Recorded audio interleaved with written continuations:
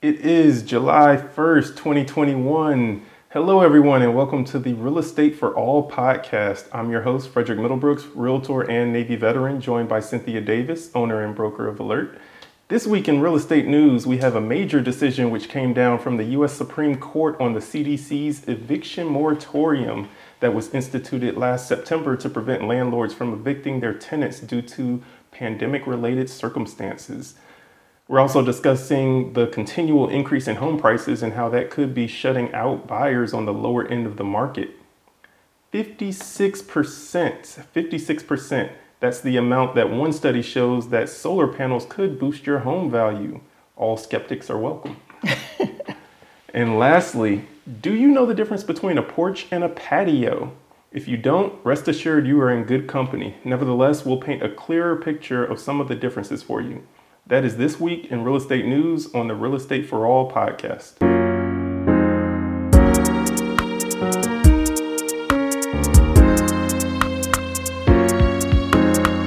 Let's start off with our top story of the week. A majority of the U.S. Supreme Court agreed Tuesday evening that the Centers for Disease Control and Prevention, also known as CDC, does not have the authority to issue a nationwide eviction moratorium. Now, this does come about 9 months after the CDC issued a nationwide eviction moratorium. Nevertheless, there has been much controversy over this issue. So for those of you who don't know what I'm talking about, in September of 2020, the CDC issued an eviction moratorium essentially stating that a tenant could not be evicted by a landlord for non-payment of rent if the reason for that non-payment of rent was related to the pandemic. Since so many things, whether through first, second, or third order effects, could be tied to the pandemic, the CDC's moratorium, in essence, prevented evictions for the last 9 months. So what do you think? Good thing, bad thing? I am in agreement with the National Association of Realtors because they have been pushing for this ever since it started. And I am in agreement because we have mom and pop landlords who are being put in a financial strain because they are wanting their mortgage paid on time, yet the tenants are not paying the mortgage, whether it is actually pandemic-related reasons or not. So yes, I am glad to see that there will be some relief for those small homeowners that are trying to make it out here. It's been both a good and a bad thing. Good, obviously, being that, the people who lost their jobs and income, as an unfortunate circumstance of the pandemic, wouldn't have to worry about their families being put out on the street. The bad thing is, as you stated, the landlords who depend on that rent payment to pay mortgages for their rental properties, it puts them in a tight spot. And landlords are also responsible for maintenance and upkeep of major systems and appliances in the home, as well as property taxes. And so you can imagine all these financial responsibilities for a home where the tenant is not paying rent and you can't evict them. It can all become a bad situation pretty quickly. Yes, I totally agree with you. And what these federal judges are also saying that, yes, it's something that needed to be instituted. Something needs to be put in place so that everyone that lost their job is not subject to eviction and becoming homeless. However, I think to go even deeper, it is saying, but did the CDC have the authority to do that? Are they acting in their lane or are they out of their lane? In 2021, it's so easy for things to become politicized. And this topic is no different. And in an effort to present things from a different view on the topic, I do find it interesting that the CDC chose to issue a moratorium that prevented landlords from evicting tenants and all the stuff that would mean for the landlord and potentially the mortgage companies as well. But they didn't take the same level of action to issue something like a requirement for people to wear masks in public places, which, at least in my mind, seems like something that would be more along the lines of the CDC's area or swim lane. You can take it either way. If you want to argue that it's a good thing for some, but it has been tremendously financially devastating for landlords, as well as they try and dig into their pockets to cover those mortgages and keep their credit score good as well. So you have to look at it from both sides. It's important to note that the Supreme Court did not lift the ban, which is set to expire July 31st. So though the Supreme Court did rule that actions taken by the CDC were unlawful, they did not lift the ban, so the ban will stay in place and expire naturally at the end of July, on July 31st. Right, because President Biden had extended it to July 31st. Now, what I find interesting as well is that the Supreme Court had a lot of support for going ahead and just chopping it off and say, no, it ends June 30th.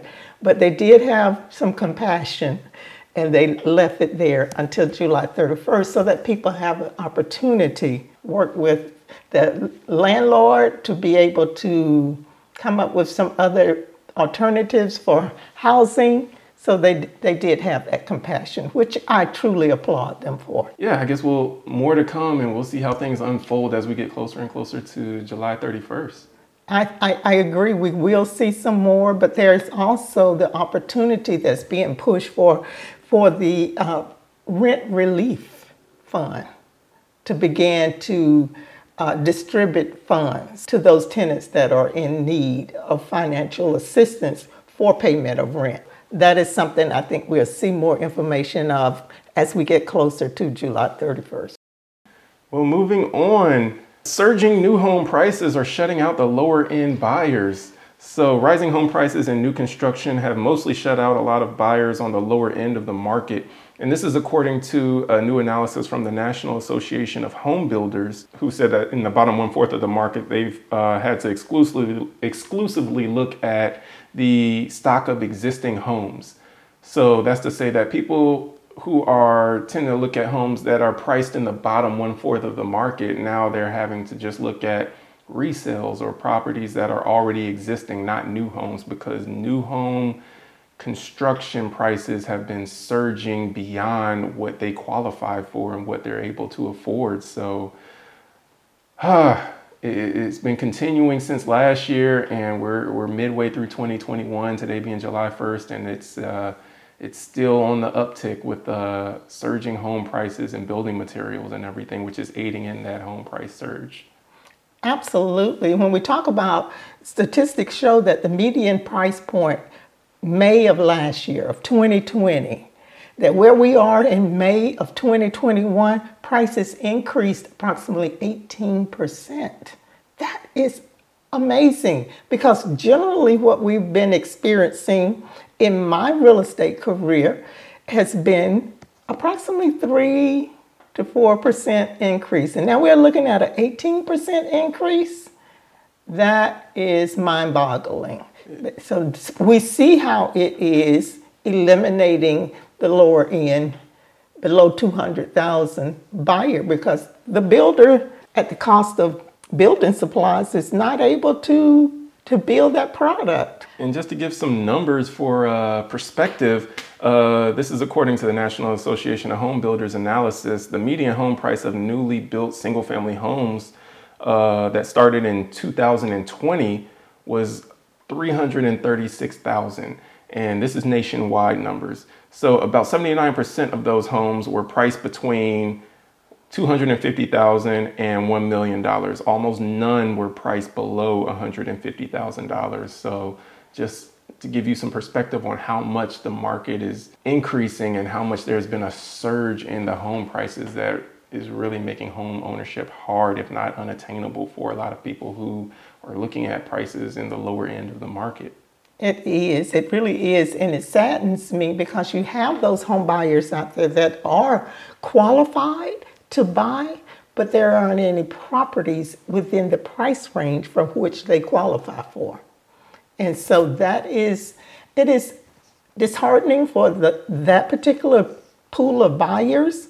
And it's disheartening for real estate professionals, because our desire is to protect property rights and property ownership rights. But at the same time, we're not able to help those who are in a certain price point. One of the things that have been contributing to the surging home prices is the demand for housing. Particularly, a lot of people have been moving more towards the suburbs, because one thing that the pandemic did fuel was this work from home lifestyle. And with that, a lot of people want nicer homes with more space, that they can maybe have a home office and a relaxing area where they can kind of enjoy the indoor outdoor living at home.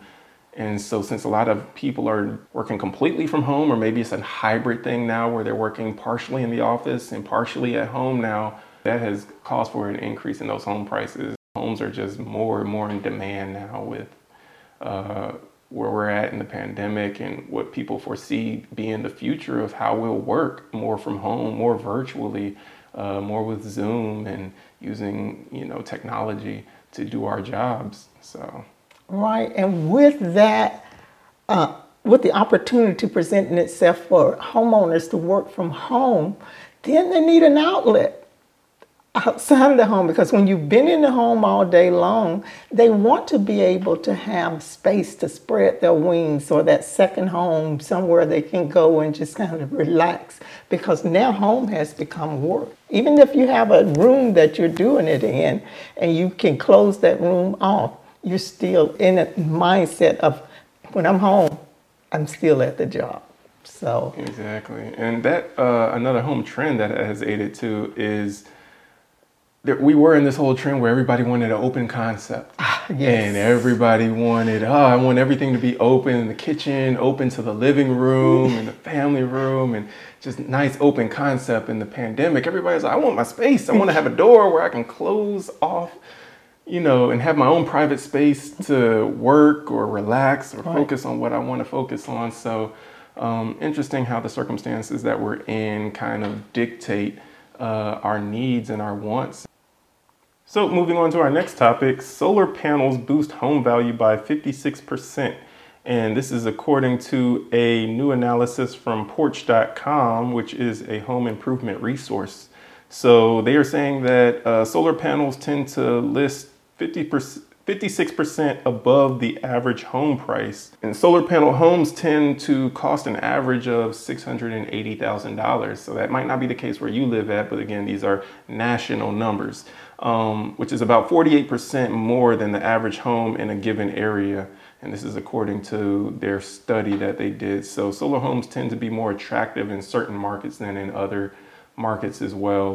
For me personally, I think it's the trend that we're going to be seeing more of. So with the solar panel homes, I am definitely seeing more presence of those in neighborhoods. I am seeing them on rooftops, and it's helping people to lower their utility bill as well. I've even done some studies where it's happening, where they end up selling the extra energy to one of the utility companies, which can generate some income for them as well.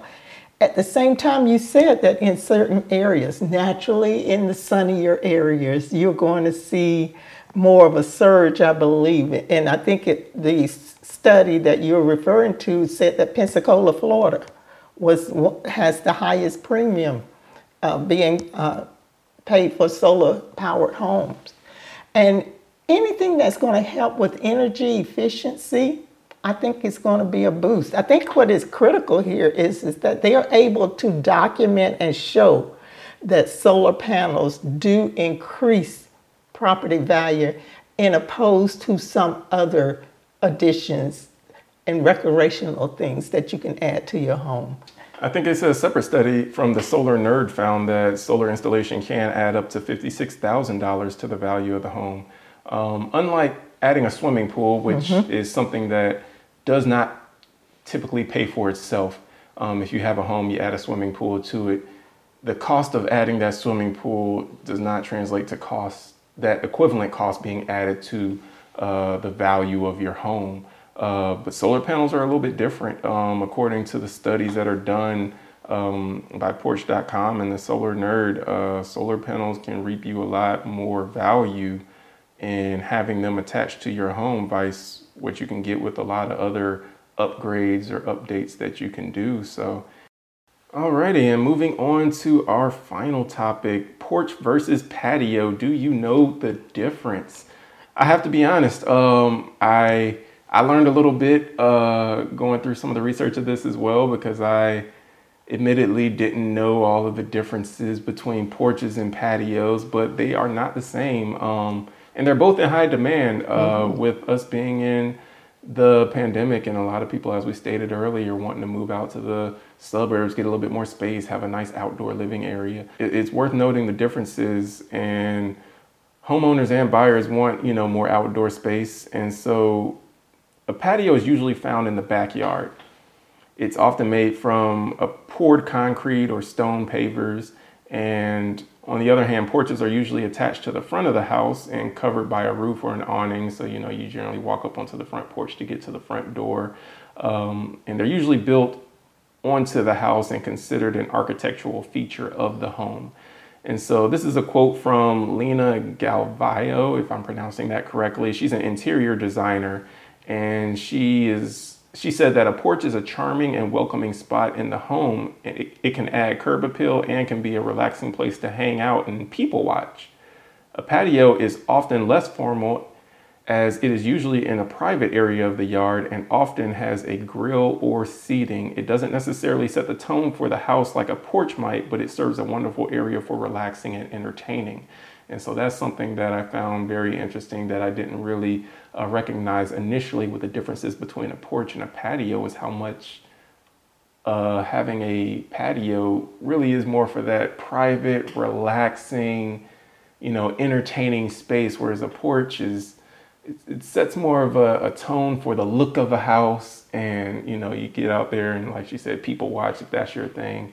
I don't really care to watch people that much, but the differences between them, though. Right. With the porch, I grew up in a time when you have a front porch and everyone gathered on the front porch.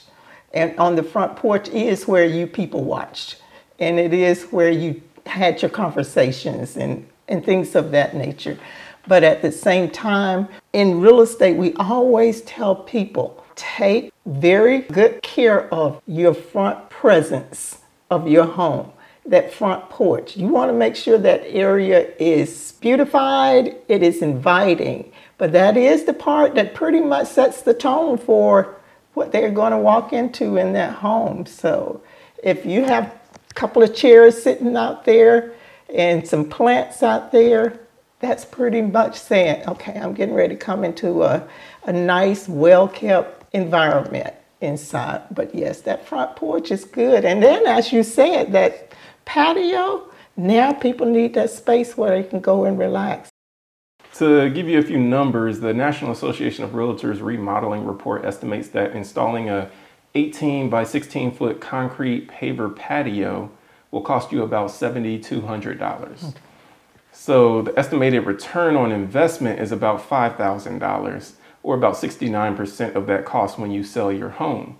So adding a new wooden deck is going to run you more. It's going to be more expensive. It'll cost you about $10,000, but you could recoup about 80% of that when you sell your home. So just to paint the picture, if you're thinking, oh, do I want to go porch? Do I want to go deck? It could depend upon what your budget is. It'll be cheaper for you to just lay that concrete paver patio and just spend the money there than it would be to build a deck. But the cost to recoup it, you may recoup more getting that deck than what you would getting a porch.